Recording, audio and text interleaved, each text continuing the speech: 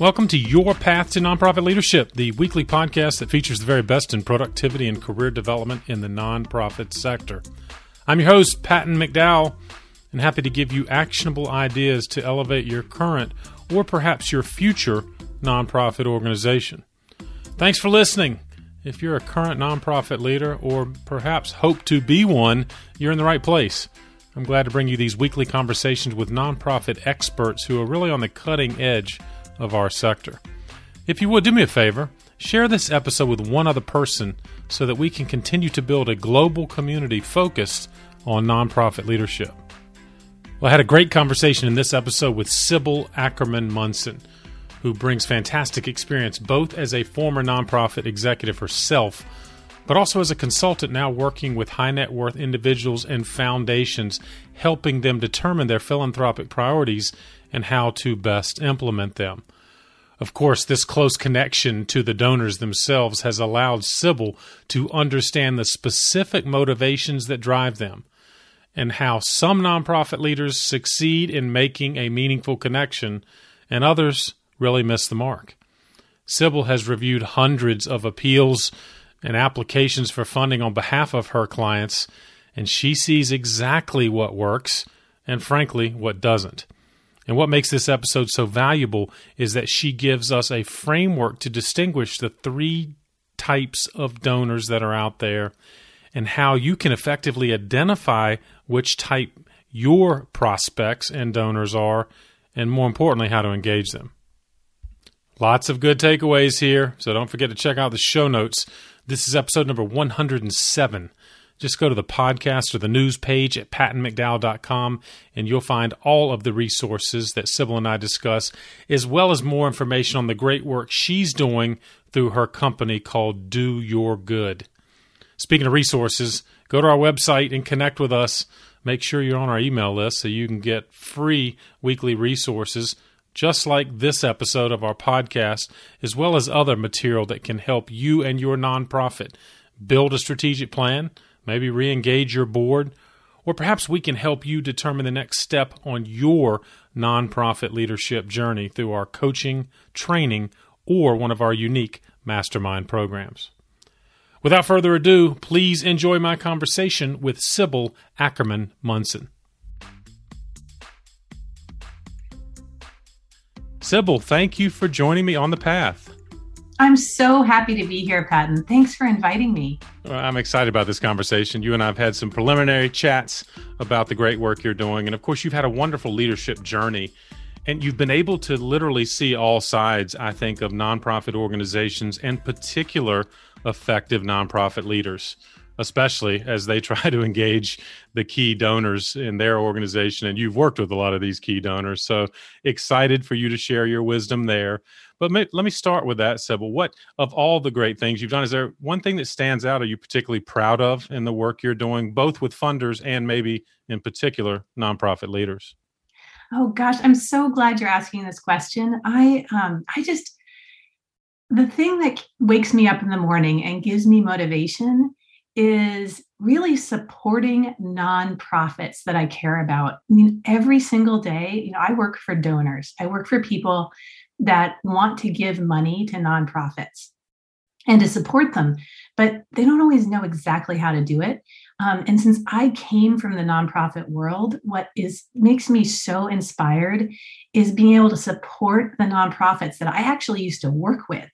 And I even still give grants now to a group that I used to be conservation director for. So that's the thing that gives me so much happiness every day, is to really be a conduit between these amazing people that are doing amazing things every day and to support donors who are great people who care about the world and want to make a difference by giving to these nonprofits. So it's just so much fun. I have to tell you, I love what I do. I can tell, and it really is a wonderful service you provide. You're bridging that philanthropic gap sometimes between these funders who want to do good and, of course, these organizations that are indeed accomplishing good. Why did you, Sybil, let me ask this biographical question. What prompted the jump, if you will, from working as a nonprofit leader to working with funders? Well, I guess you can say that it happened sort of happenstance, right? You don't go to school thinking, oh, yes, I will be a funder, or work for funders. It's just Right. not really a career path, right? When I was in school, my dream was to like be conservation director at a nonprofit. That's what I wanted to do. I wanted to work in the nonprofit world. And then when I started doing that, I got to know donors. I got to know them super well, and they started funding the work I was doing, right? And so what happened was one of the donors that was funding my work, and he was so supportive. Like, I had different jobs and he would fund the different projects I did in all the different places I was. We really got along super well. And then one day he pulled me aside and he said, Sybil, I no longer want to be like the executive director of my foundation, which means he was out there trying to figure out which grants to do. He's like, I want to be a more traditional trustee. Will you run my foundation? Wow. And I said, oh my gosh, I would love to do that. Of course, I should have asked a few more questions. Yeah, be careful what you wish for, right? Exactly. I was like, oh, I've been a nonprofit person for like over a decade. I know how to give money away. No, I didn't know that. But I was really super lucky because that person who's the trustee and his whole family is just fabulous. And I still work with them today, even though I now have my own business working for many, many families. My original family is still there with me, and I still help them give grants in the Pacific Northwest in the United States. So it's fantastic, Sybil. And again, I think it heightens kind of the credibility you bring to this conversation because you have worked in both arenas. And of course, you're working with a lot of talented but busy people. You and I both connect with nonprofit leaders that sometimes are almost overwhelmed. I wonder, have you or the folks you've worked with found any particularly helpful ways to stay organized when we're, having a lot of balls in the air?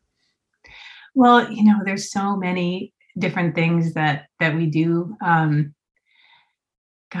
first thing is just sort of personally how I try to be organized. And I have to tell you, Patton, that, I'm so not perfect, right? I mean, all of us are so busy. I've not had a guest yet that has achieved complete I've got success to own here. that, right? But here's my goal. The first thing is, I manage, I'm right now in the middle of what I call docket time, which is I'm working up dockets for the families I work for, which is like a portfolio for the families and the trustees to suggest how they should give their money away, right? And every spring and every fall, it's super busy because I'm managing a lot of these dockets. And so what I try to do to keep organized, and I really try hard to keep organized in a way that supports the nonprofits that the folks I work for want to fund. What I try to do is I try to schedule out if I'm need to do one-on-one meetings with the nonprofits specifically about the proposals they have in front of the people I'm working for. Right. I try to schedule out one-on-one meetings. I try to give the nonprofits questions ahead of time if I feel it'll be helpful. It depends on the nonprofit, though. Sometimes if the nonprofit is super busy, I won't send them questions ahead of time, but I'll set up a 30-minute meeting or an hour-long meeting because I won't send the questions if I think that they're going to obsess about the questions. Right. I'll be like, hey, I just want to chat. I don't care if you don't know the answers, but I know there's some things that the folks I work for will ask. So that's the first thing I try to do is set out my appointment schedule way in advance. And I also try to make sure that I have my recommendations and the ideas of where my recommendations will be at least 2 to 3 weeks before an actual trustee meeting so that I can go back and forth with the trustees if they have outstanding questions prior to the meeting. And that allows me then also to go back to the nonprofits if there's some key questions the trustees have. Because what I find is at the actual trustee meeting, it's most helpful for the organizations that are in front of the trustees to have most of the questions answered they may have prior to the meeting. So that's key, is like really a lot of organization before the meeting to support the nonprofits and help them come forward to the trustees in the best light possible. It's really good advice, Sybil, and I was guilty. I put the deadline on my calendar, or I put the trustee meeting on my calendar, but it sounds like you've obviously taken it to a different level and thinking or working backwards from those deadlines and putting other things on the calendar to make sure we hit the finish line in a successful manner. And I wonder if a lot of nonprofit leaders back themselves into that corner without the clarity of calendaring that you do. Well, and Patton, that's one piece of little suggestion I have too, as somebody who manages these massive amounts of dockets and organizations and proposals and things like that. One thing I do find is that the nonprofits tend to enter their proposals like right up against the deadline, and or they might miss it and go over by a day. Yeah. And one word of caution I have is it's really great if they plan and maybe submit a day or two ahead, because the trustees and myself, we're looking at those earlier than when they're due. Absolutely. And if you bring them in early, it's a little tip. It's really helpful for you. It looks really good. And then it also means that you sometimes will be able to review yours without, sometimes we'll have 30 proposals coming in all in one day. But if you'd sent yours in a couple days ahead, I might have been able to peek at yours earlier, and I'm fresher then. So it's really nice to be able to do that. Although I do try to make sure that I time it out. So I'm reading proposals when I'm fresh. I like do 1 to 2 hour chunks of time rather than sit down for 8 hours or something like that. Makes total sense. But again, I know you're going to give consideration to everyone that meets the deadline, but your advice is a good one. If I'm last in line, I may not get the foundation or funder's best view. And so you're right. It just seems to me natural that I should put an artificial deadline if I have to on my calendar and get it to you 3 days, 1 week in advance or whatever. And it's a good segue, Sybil, to my first question to you. You know these nonprofit leaders with which you work are well-intentioned and they have good causes, but I'm guessing you also see some of the perhaps mistakes that are made that they don't articulate well, or maybe let's talk about that. What things do you see are some of the challenges nonprofit leaders face or mistakes they make in terms of reaching out to funders that you work with? Sure, let's talk about mistakes. Let's start with like the positive, because the first thing I want to say is, gosh, I should have counted before our podcast, but I process might be the wrong word too, but I work on and really delve into probably over 100 to 150 proposals a year, maybe more. Wow. And I have to say that so many people get it right. And I'm proud of that because of I feel like it's because of their deep relationship with me. You've helped them, and right? Yeah, I love that. And that's when it clicks, when it works really well. And I'm able to have these pre-calls with them. And sometimes the grantees that I work with, they actually are applying to 3 or 4 of the clients I work with, because I work with clients that have overlapping interests. And so I'm able to say, well, this client likes you to focus on this area. This other client likes you to focus in a slightly different area. And when it's all going on all cylinders and doing super well, that's awesome. But given that, let's talk about some of the mistakes that I've seen over the years. Right. And ways we can work through them. The first one I think I sort of mentioned before, which is people get in their proposals right at the deadline, and then there might be some little challenges that I notice when I'm skimming it. But at that point, if it's in there at the deadline, they can still make the changes, but the trustees may have read the proposal already. And so that could be a challenge. So getting it in early, and then maybe if there's questions, they can check in with me early. That works nicely.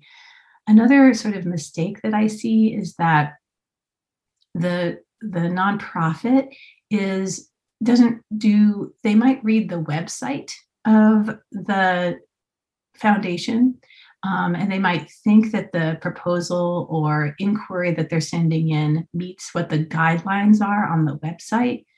The fact is that guidelines on a website are so high level, right, that they need to dig in a little more and do a little more Google research, and or really try to talk with me and find out, or whoever the program officer is, or learn more about the trustees' interests before they move forward. And we can talk more about that next with the type of funder that they approach. Well, can I ask you a quick question? Because I think one, you underscore something I thought would be the case, that you expect me as a nonprofit leader to do my homework. I mean, you're happy course, I guess you don't want me calling you the day before the deadline with a lot of Right. questions, right? So Right. if I show that I've done some homework, but I think sometimes nonprofit leaders, fundraisers are a bit intimidated to reach out to a funder. And I know you can't speak for all of them, but it sounds like with a respectful outreach, you're open. In fact, welcome the conversation, because I guess it would improve the strength of applications you receive. Definitely. And let's talk about that more when I talk about the three different categories of funder, because depending on the kind of funder a nonprofit is talking to, and teaser, we'll talk about that in a minute. Good. that is exactly what I want. Yeah, that also links to the way you can approach the funder with information as well. Well, you've teed it up beautifully. All right. Let me ask the question, Sybil, that this episode title suggests.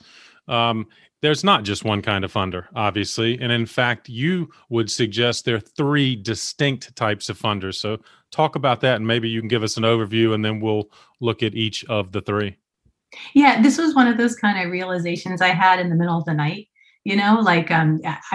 I've been funding for I think over a decade before I made these categories in my head, and it really helped me. So I'm just hoping it can help other folks too. Absolutely. So essentially, let me just explain just for really briefly, if it's okay, why I created the three categories, and then I'll talk about them. Sure. When I started out as a funder, I told you that little story about how I moved from being a nonprofit professional to a funder.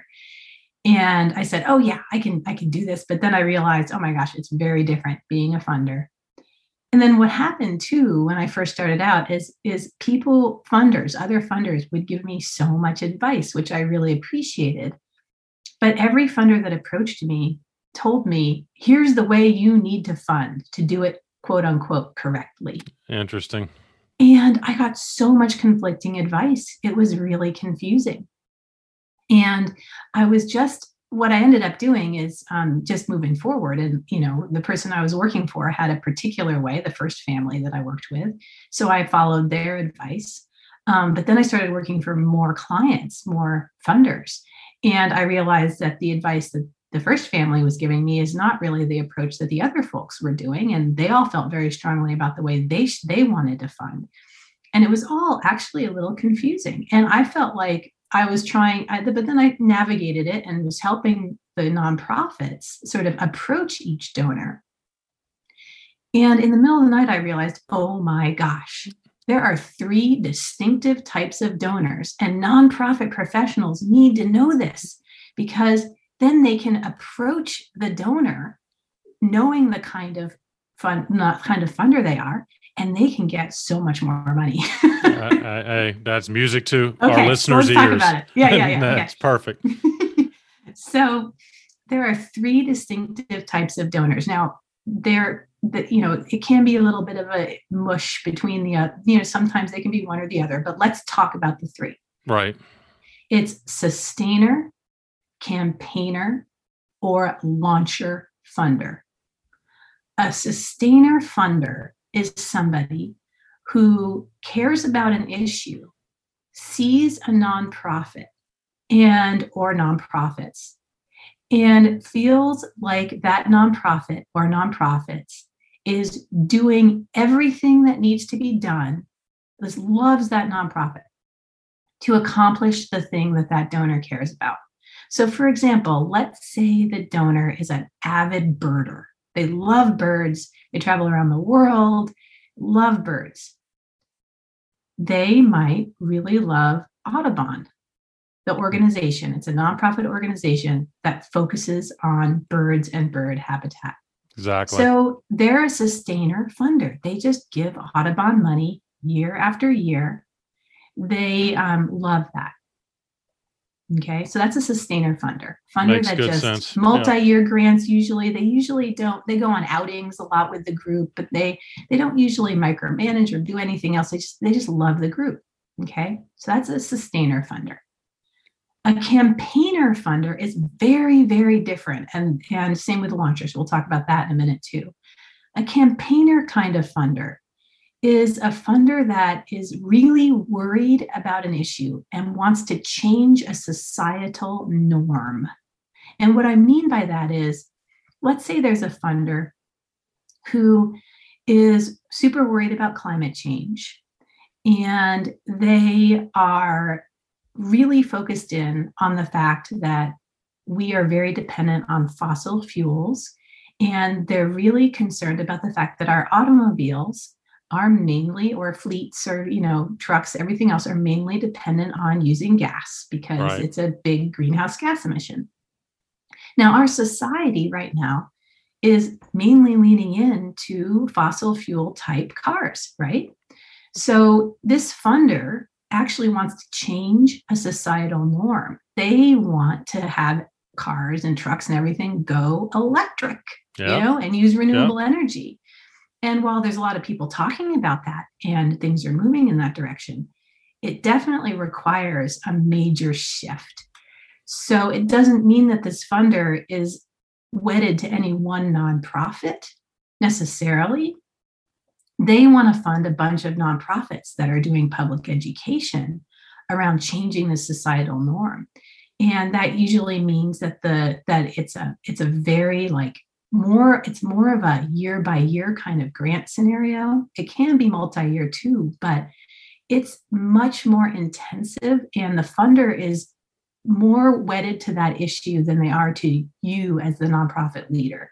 So you need to know how to talk with that funder to talk about how your organization is digging into working in changing the societal norm that they care about.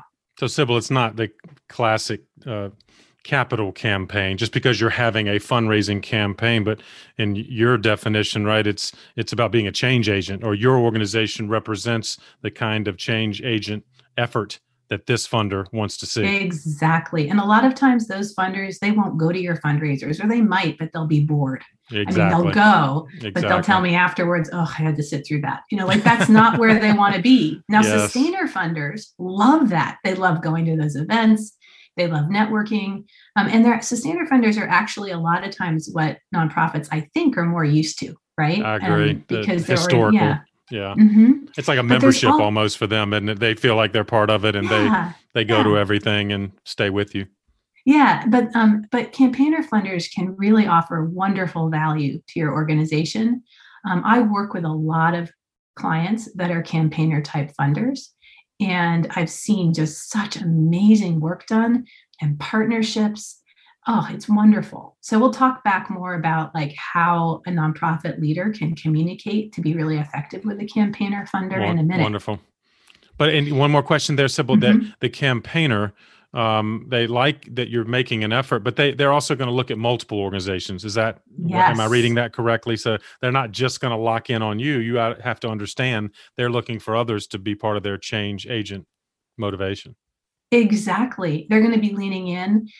Sometimes they'll even hire their own expert in the field. And it can feel sometimes from the nonprofit perspective, because I've worked in the nonprofit world and worked with campaigner funders on that side, it can sometimes feel a little bit heavy-handed. I actually have created a lesson plan for donors to help them if they want to be campaigner funders to be not too heavy-handed and to still be supportive.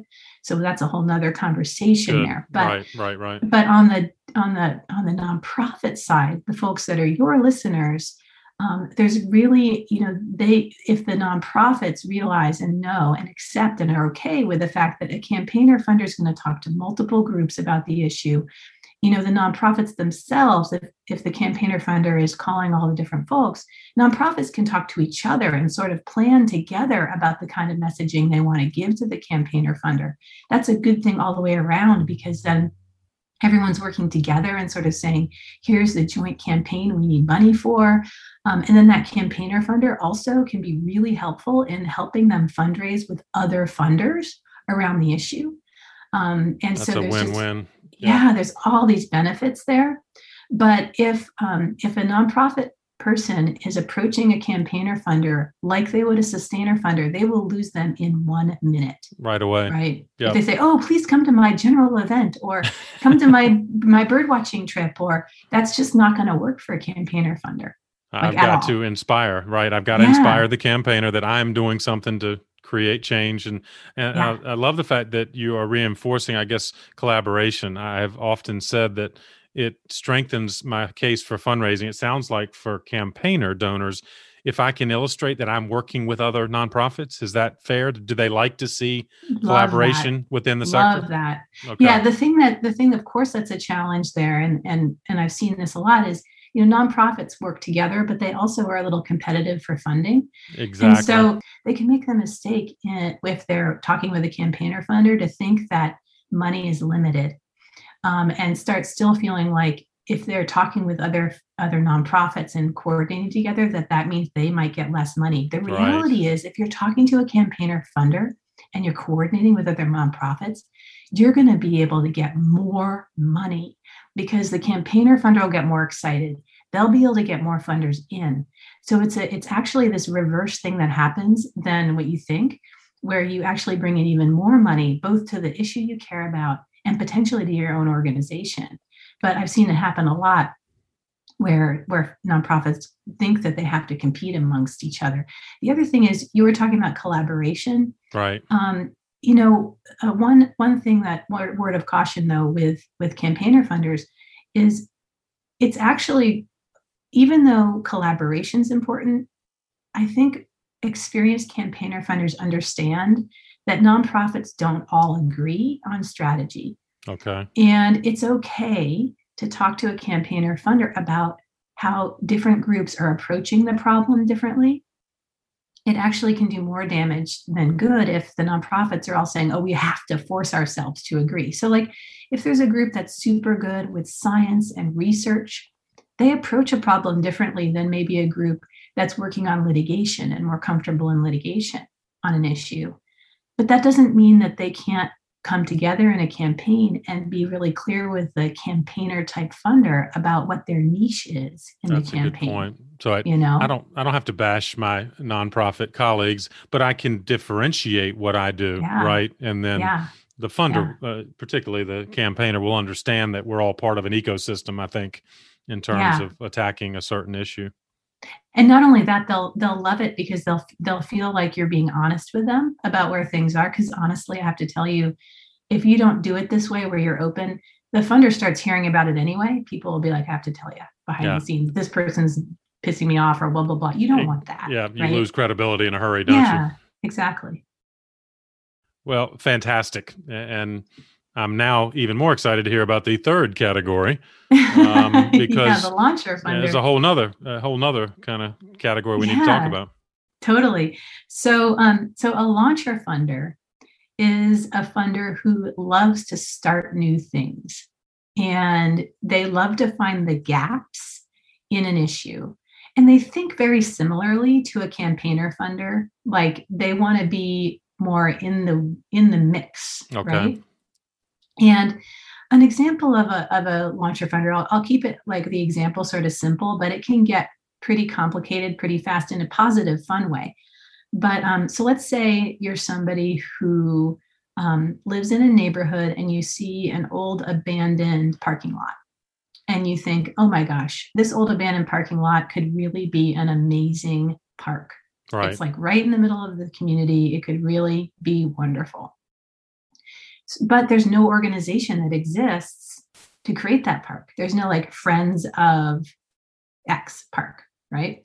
And so you decide you want to create a nonprofit from scratch. So you're launching something, and you find some neighbors that you want to partner with. And maybe there's one neighbor that is particularly interested in maybe really being like the executive director to start it up. And so you then put you put more money in to start the organization up. And then you're pretty clear with everybody. You say, okay, I'm going to put more money in for the first like 3 years or so, but I'm going to taper off my funding over time, so that as you build up, then you can create a membership base and you can be more sustainable over time and not just dependent on my funding. And actually, it's really required that you do that. You can't create an organization and have your funding be the only thing over many years. Right. They So would be starting vulnerable, something- wouldn't they? Yeah, yeah. Right. So starting something from scratch, and I use that more simple example, but what I've seen is launcher funders at a more extreme, a good extreme example, are more sort of like what I see in the business world. Like they're almost like venture capitalists, where they're Right. looking for these opportunities. They're finding amazing entrepreneurial individuals who have great ideas and bring up that there's some big gap. And then they lean into those individuals and they support that work. Makes So, total sense. Yep. yeah. And if you're talking to a launcher funder, you as a nonprofit person, let's say you're an executive director of a very well established organization, you most likely have seen gaps in the field you care about. And so if you're talking to somebody who is talking to you like they're more of a launcher funder where they love to start new things up, you don't want to approach them like, oh, come to my annual event and that kind of thing. Instead, talk to them about the gaps you see and talk to them about the leaders you see that could fill that gap. And you never know what could happen there. It'd be so exciting. But that's the way you'd approach a launcher funder. Yeah. But do I need to, after successfully engaging a launcher funder, then I need to find another launch type initiative? Because they're not going to just settle into an ongoing kind of sustainer mindset, right? They're going to look for another spark. Or you tell me, is that kind of what you've seen? Exactly. Yes, I've seen that. So, I actually just did a podcast episode in my podcast series with somebody who created a whole new group from scratch with launcher funders. Yep. And I was working for one of those funders that helped start that up. And in that situation, how I found out that there was a gap, because this funder said, Sybil, find the gap in sustainable agriculture. That's what I had to work on. Right. and find out the gap there and see what we need to help fill the gap. So I spent 3 months interviewing experts in the field, and we figured out what the gap was. And we figured it out by talking to executive directors of established larger organizations who are saying, hey, Sybil, one of the big issues is that farmers are getting older, and there's going to be a big turnover in farmland in Oregon. And how can we navigate this?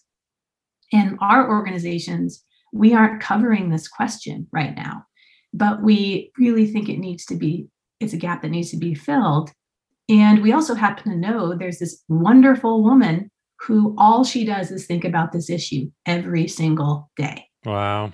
So since I was working for a launcher funder at the time, I, leaned in, and then there was like 3 or 4 other funders that had even more resources than my client did.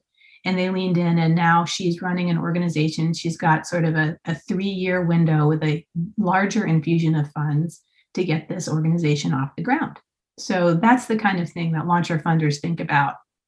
And the executive directors I worked with knew, and because I could tell them this is what I'm looking for, they're like, oh, well, let's be creative, Sybil, and it didn't end up going back to those larger organizations, the funding, but it really helped those organizations because it helped them fill a gap that they were sort of trying to scramble and deal with on the side. And it was sucking resources away and keeping them from being able to focus on their mission. So it helped everybody. I love that, Sybil. And it strikes me as a very important strategic planning topic for nonprofits, who I think often, and I was guilty myself, we just have our head down and we're just trying to figure out a way to convince you to fund what we've always been doing. And it seems to me, if we would pose that question, what is the gap that we can help fill? That's going to be a more compelling conversation, right? Particularly for, if not campaigner, but certainly for a launcher. Would you agree that many nonprofits, again, just can't seem to get out of that silo of all of their historical fundraising strategies? And if they would engage in conversations like you suggest, they might open up a whole new world. 100%. Yes. And like I was saying before too, it doesn't work to approach a funder who's thinking about things in campaign or launch strategies like they're a sustainer funder. It doesn't work to just say, hey, you just need to give me year after year funding over and over. Right. But that's where I do want to emphasize though, that a lot of sustainer and campaigner funders really do care about the nonprofits, the core nonprofits that are working on the issues. Right. So after, if you're talking with a campaigner or a launcher funder, they may have the resources to also give year after year funding. It's just that that's not the first conversation you have with them, right? Such a good point. And again, I just have to underline for all our fundraising friends listening, because I think a mistake we make is we feel like we can polish our case so in such a compelling manner that we can just go in and win over the funder, right? And you're saying, Sybil, no, the first question you need to ask is, in what category does this funder fall? And that would shape our conversation. Exactly. And is it okay if we just talk a little bit about a few just logistics of each thing too? Because I feel like that might be helpful for your listeners a little bit. Exactly. Now that we've kind of addressed that philosophic stance of, all right, we've identified what our funder might be. Yeah. Tell us, how then do we approach these different categories of funder? Yeah, well, so of course, sustainer funder is the happy place for a nonprofit, because that a sustainer funder gives you multi-year grants, general support grants. You can do whatever you feel you need to do. You sort of have limited interaction with the donor once you've created that relationship, and the donor tends to trust the nonprofit's take on where things are. So the main thing is to just keep up that trusting relationship. Yeah, makes sense. So those are wonderful relationships, and they can really sustain a majority of your organization. And in the end, you might decide as a board, and if you're the executive director, that's really the only kind of funder you want in your organization. Right. That's totally fine. But just be clear with that with yourself too. Then don't start trying to pursue campaigner funders or launcher funders. Okay, because that'll really get you in trouble, and your staff will sort of be like, well, why are you pushing me to do this and this? It feels like you're just funder driven. Exactly right. Yeah. So that's the sustainer funder approach. If you want to go into the campaigner funder arena, the things to sort of eyes wide open is that these are more short-term grants, very focused on an outcome. And a lot of times, as you're going to be working not just with the trustees, you may not even know the trustees. You may be talking with someone like me, exactly, or an expert consultant or a facilitator, and it's a whole different world there. And you've got to be comfortable with the fact that you might have a huge infusion of funding for like 2 or 3 years, and maybe up to the millions, to help kick something over the finish line. But then after that money is going to dry up. So that's something that you and your organization will want to think about. Do you want to lean into this arena? But you really can reap great rewards because it's changing a societal norm, something that you may feel is really needed to be able to achieve your organization's overall mission. So when it works super well, but it will take a lot more time. Yeah, exactly. Makes total sense.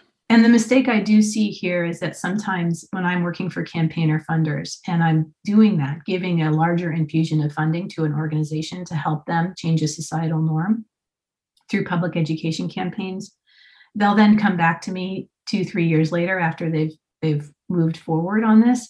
And I'm like, oh, I'm sorry, I don't have funding for that piece anymore, but I can help you maybe find donors that can do sustainer funding for you.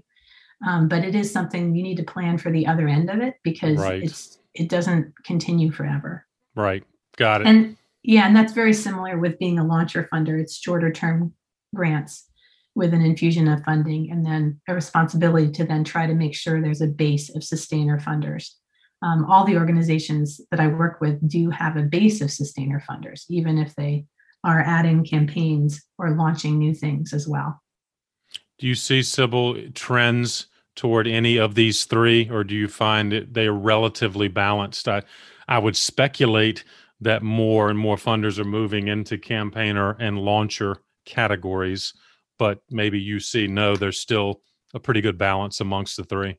Patton, I'm so glad you asked that question, because I actually think the opposite is happening. right now. Good. I think that, there's a really big push right now for funders to focus in on something called trust-based philanthropy.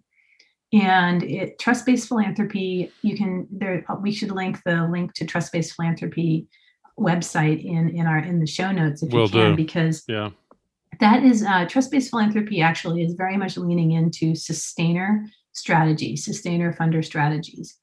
And there's folks in the philanthropic community and in the nonprofit community that are saying, funders, just give us multi-year grants. Stop doing campaign and launcher type funding. Good. And I think the reason for that is that funders have sort of tried to do campaign and launcher funding without identifying that that's what they're doing, and then have caused some real tension in the nonprofit community and how they're doing that. Agreed. And so I actually have created a course to try to help funders approach nonprofits in a more transparent way when they want to be campaigner or launcher funders versus sustainer funders. I'm excited to lift that up because that course I think is necessary, because you're right. I think a lot of our nonprofit colleagues feel the pressure that I've got to impress you with some bright, new, shiny initiative, when in fact, maybe the funders should just help me keep doing the good work I'm doing now. And it sounds like you're seeing some optimistic signs in that direction. Exactly. Yeah. And though at the same time, I don't want the wonderful nonprofits in the world to end up missing out on the resources and the positive sides of things that can happen when they work with campaigner or launcher funders. One thing I'm worrying about in this new trend of focused on trust-based philanthropy is that that people who are focused only on the sustainer funder side, they'll miss out on these great opportunities to raise money for things they really care about on campaigns and launching new things. Great point. And again, I like that you've kind of lifted our eyes to outside of the silos we're in, because we may in fact have launching opportunities that are consistent with our mission and with our programming, and there might be other funding opportunities for us. Yeah, and a word of warning is if we don't, and if the groups and nonprofits don't try to lean in on some of these campaigns and launching strategies and work with donors who care about that, those donors will just go somewhere else. Right. And you may never even know that you lost the opportunity. But I can tell you, I'll be in meetings where there'll be a big discussion about trust-based philanthropy or sustainer funder strategies. And some of the funders that focus in on sustainer funding will be pushing really hard to have that be the only way to fund. And the people who are campaigner or launcher funders, they just don't talk during the meeting, and then they'll call me afterwards and they'll say, okay, well, I don't know what doing to do. Something I'm else. not going to, yes. Right. And yeah, I mean, I think that's okay if it's deliberate decision by the nonprofit to sort of just say, okay, campaigner and launcher funders, we don't want your money. And if that's their deliberate decision, but I have to tell you, I don't think it really is. So I wouldn't want that to happen either, to go too extreme the other way. That's why I feel like there's no one right way to fund. For me, there's 3 categories that I created that make a lot of sense, but you can mix and match these and really be effective as a nonprofit leader by approaching donors based on where they're at and how they like to fund as well. And you can really make a big difference that way. Yeah, that alone is a wonderful takeaway from this conversation, Sybil. And for that, I'm grateful. And you've made another comment that I think is fascinating, that some of these funders are, in fact, kind of stuck in a funder bubble. What do you mean by that? And how, as a nonprofit leader, can I break through that funder bubble? Oh my gosh. Yeah. So, and I have to say, I worry that I'm in one too, right? I mean, I've been a funder now for over 10 years. Right. And it's a big fear of mine. And I'm sure that I make mistakes. The problem that I see, and I have so many clients, so no one will ever know who I'm talking about. Good. Right. But in part, I created my whole program called Do Your Good, in part because of the concern that I see where funders, because they come from wealth, they tend to not always get feedback that will help them be better funders. And what I mean by that is they don't always get feedback from nonprofits that sort of say, hey, funder, you're not doing the right thing here. We don't agree with you. You don't get that a lot when you're a donor. And can I tell you a quick story about what I mean? And then we can talk about ways to stay out of a funder, like ways that I absolutely. recommend. That may help illustrate the point. Yeah. So I was a nonprofit leader, like I said, and then one of the funders that funded my work asked me to run his foundation. So that's what I first did. I was executive director of one foundation before I started working for many foundations. Right. The first day that I went from being a nonprofit person, and I was working at the Oregon League of Conservation Voters before I moved over to run this foundation. Okay. And at the League of Conservation Voters, the Oregon chapter, I was in the middle of it all, right? And nonprofits disagreeing over strategy and me helping navigate that. And it was always in the trenches, right? And then I went over to my my funder job. And I turned on my computer the first day I was in the office. And every single email I had in my inbox was, Sybil, hi, how are you? I hope you're having a good day. And these were from people that just like a week ago I knew were mad at me because of something. Funny how perspectives change, huh? Yes. And I said to myself, oh my gosh, this is really dangerous. There's no way that in 1 week people went from, debating really hard issues with me to telling me I'm the best thing since sliced bread. I am not the best thing since sliced bread. And so that was over 10 years ago. And I've tried, and that's what I call a funder bubble, is when you just incorrectly think you're the best thing in the world. Yes. And incorrectly think everything you say is correct. And that's just doesn't make for somebody, people learn from failure. They learn from criticism and, constructive criticism. And if you're in the funder bubble, you stop getting that. And that's when you stop making good decisions. And if you're in a funder bubble, you stop really helping the field because you don't even know when you're causing problems. And so in my course, I try to help donors and funders stay out of that funder bubble. And it's really a little bit about this, not a little, a lot about the power imbalance as well, which is a real problem in this funder world. Right. And so I'm trying to help donors do that.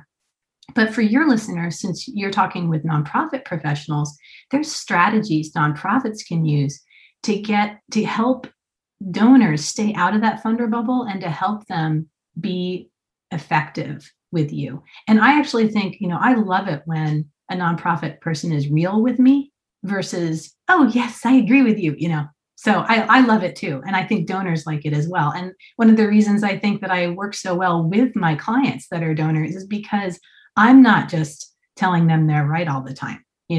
We are having real debates over issues, and that's really important.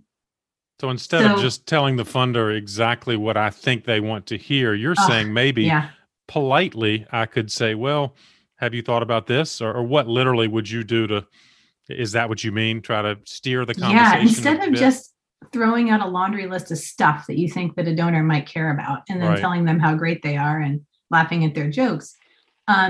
Instead of that, be real, say, okay, first of all, you need to know who you're talking to, sustainer, campaigner, or launcher type funder, because it's a different kind of conversation. Yeah.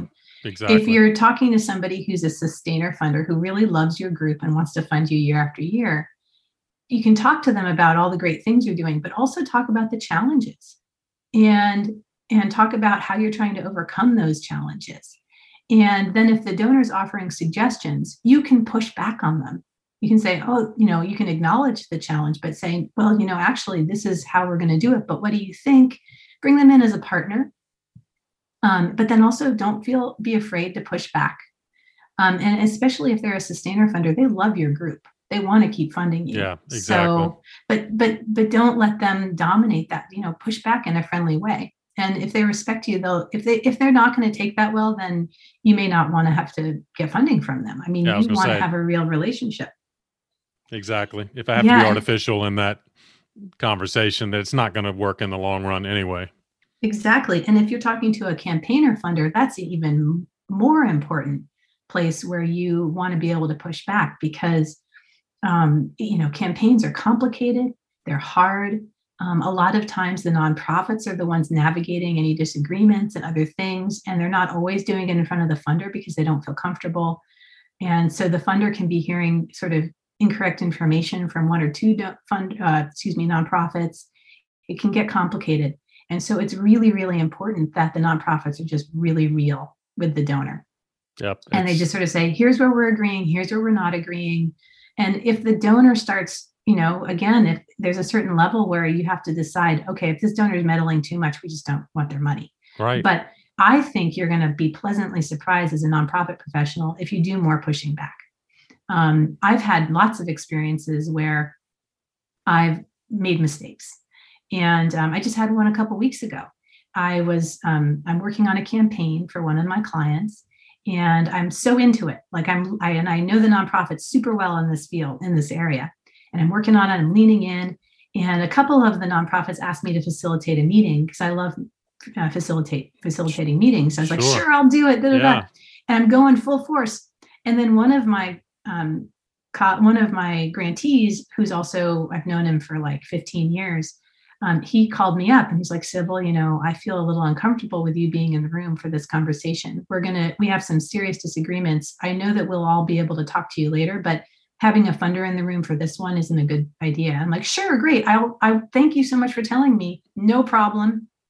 I overdid my bounds here to getting in there. So I have the date that I know works for you all. You all do it, and then tell me how it goes afterwards. Right. So sometimes it's also just stepping out of the room, but having the nonprofits be able to tell you that, like, gosh, I would have really messed up if I was doing like all the problems that I told everyone not to do. But it's because I had that trusting relationship with one of the nonprofits. They were able to tell me. The executive director could call me up and say, Sybil, can we have this meeting alone? And I said, sure, no problem. Good illustration. Yeah. Well, Sybil, this is fantastic. I'm looking at a page of notes here, and if among many things here, I just think this whole perspective of looking at these distinct funder kind of categories can be game-changing for a lot of nonprofit leaders who I think, again, start with their kind of self-view of their case instead of considering where they might be able to connect with these donors, depending on which category they fall.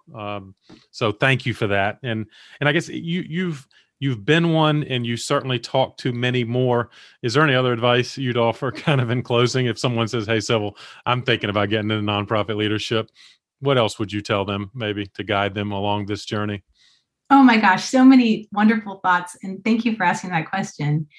I feel like being real, being yourself, being true to your passion. This is a passion business. Yes. Right. This is something where we're doing this because we care about making the world a better place. And whatever issue that you care about, it's the most amazing place to be.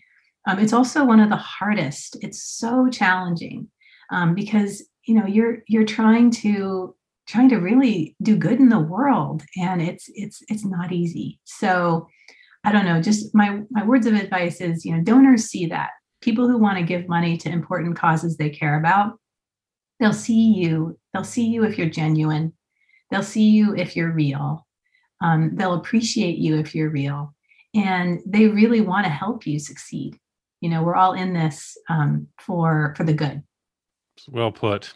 Thank you for the encouragement, because it can be a lonely world as a nonprofit leader, and there are always challenges, but that's great to hear, especially since you know the voice of the funder and that they are trying to help as well. If I can ask one more parting gift, as you know, I like to encourage a recommendation. So, Sybil, has there been a book that's been meaningful to you or that you recommend to others in this conversation? Yeah, Patton, I've thought about this because I heard your other podcast where you asked the same question, and I was actually a little bit perplexed by the question, because I have to tell you that I actually am not going to recommend a step-by-step guide kind of book, which there are plenty of wonderful ones out there. That's okay. But I love thinking between the lines. least I try to. Yeah. And the person who I really like is Malcolm Gladwell. And the book Outliers is awesome. Yeah. But I've read almost all of his books, and now I'm obsessively listening to his podcast, Revisionist History. So I think that I actually think it is sort of helpful to sort of, when we're thinking about changing the world and making it a better place, to think a lot about the fact, in my mind, the fact that there is no one right way, that there's lots of interesting approaches and ways to find solutions.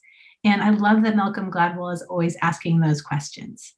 And so that's why I recommend him and his books. Delighted to lift that up. I have, I think, almost every one of his books on the shelf behind me. And you're right. I just think it's so powerful to read things like that just gets your brain turning in maybe a different direction than it usually does. So thank you, Sybil, for adding that to our list of book recommendations. And where can people go to find out more about you and the great work you're doing through Do Your Good? Thanks, Patton. So they can go on to my website, which is doyourgood.com, www.doyourgood.com. And I also have a course that I'm offering. The cart opens on June 7th, but there's also a special early bird opportunity. And my course, I'm limiting it to only a small number of people so that I can really help be one-on-one with them. My course is called Crack the Code, Sybil's Step-by-Step Guide to Successful Philanthropy. And I suggest that, if there's anyone who's interested in, really understanding how donors think and how to be an effective fundraiser, this course can be helpful for you. And I really break apart the sustainer, campaigner, and launcher strategies. I talk about the best way to present budgets. I talk about a whole bunch of things. And so, again, the cart opens on June 7th, but I also have podcasts and all these other resources that you can check out on my website. Thanks. Delighted to lift those up. Several great resources, certainly for nonprofit leaders themselves, but also maybe the funders we know and have friends in that category that may want to check you out, especially for the expertise you provide there. So for all this and much more, Sybil, thank you for joining me on The Path. Thank you, Patton. It's been delightful. Well, I hope you enjoyed this conversation with Sybil as much as I did and came away with some practical ideas that can guide your next conversation with a major donor or prospect to your nonprofit organization. Don't forget the show notes. They are available on our website, pattonmcdowell.com, where you can find more about Sybil, the great work she's doing, as well as our podcast called Do Your Good, and her new Crack the Code course, which comes out June 7, 2021. That's next week if you're listening to this episode as it's released. As always, please share this episode with someone else on the path. And if you haven't already, you can subscribe. Just go to the podcast page at pattonmcdowell.com and you'll see links to all of the primary podcast platforms. Don't miss out on any of our weekly episodes. They come out every Thursday, as well as bonus features we're producing at least once a month. Thanks for all you're doing in the nonprofit sector, especially right now. And keep up the good work for causes that are most meaningful to you. I'll keep bringing you content that can help you do it even better. Have a great week, and I'll see you next time on The Path.